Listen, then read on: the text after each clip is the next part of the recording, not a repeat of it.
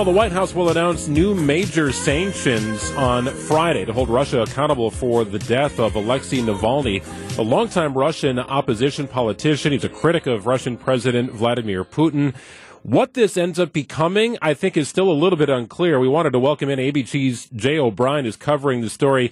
Hey, Jay, thanks so much for joining us. Any light shed on what this major sanctions package will include?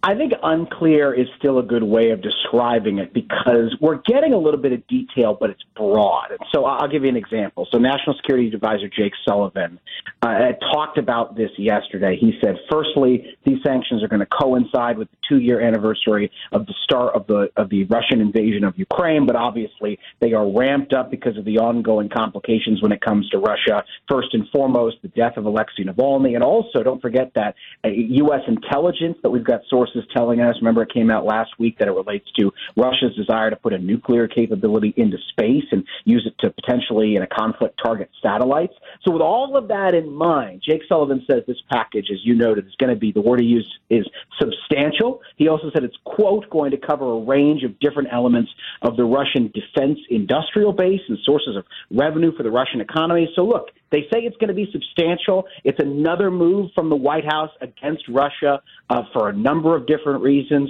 But also, don't forget, this administration has been leveling a lot of sanctions at Russia since the war in Ukraine. And while it's had an impact, the administration says, Russia is still able to fund this war and still has a functioning economy.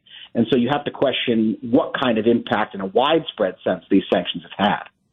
EU members just approved, what is it now, the 13th package of Ukraine-related sanctions against Russia today. Does that play any part when you see others saying, hey, we're doing this?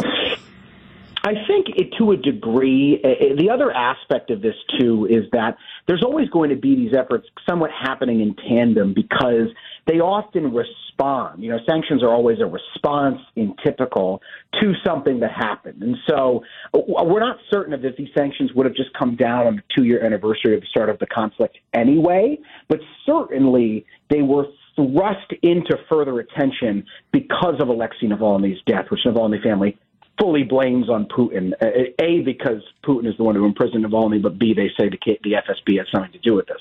But the question then becomes, if the White House is saying these are substantial, right, if the EU is doing their own package too, does it break through and does it really get the attention, not necessarily of the Russian government, because what is going to get their attention, but of the Russian people? That's so often what sanctions are targeted at, right? To have the people recognize that there was a consequence to the actions of their government. And the question becomes, has that really cut through in the years that there already have been sanctions on Russia? ABC's Jay O'Brien. Jay, finally, how vital is this for Ukraine?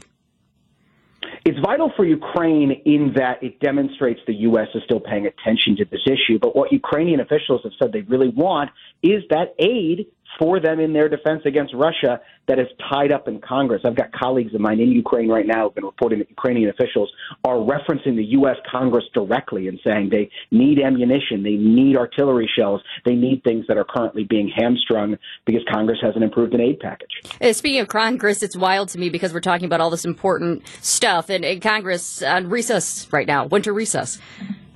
Yeah, they are on vacation, and then they come back next week, and they only have a few days next week to avert a government shutdown by the beginning of March, also pass this Ukraine package, also do everything else that everybody wants Congress to do. So, yes, Congress does not work the same schedule that you and I do. Yeah. ABC's Jay O'Brien. Appreciate your time today, Jay. Thanks, guys.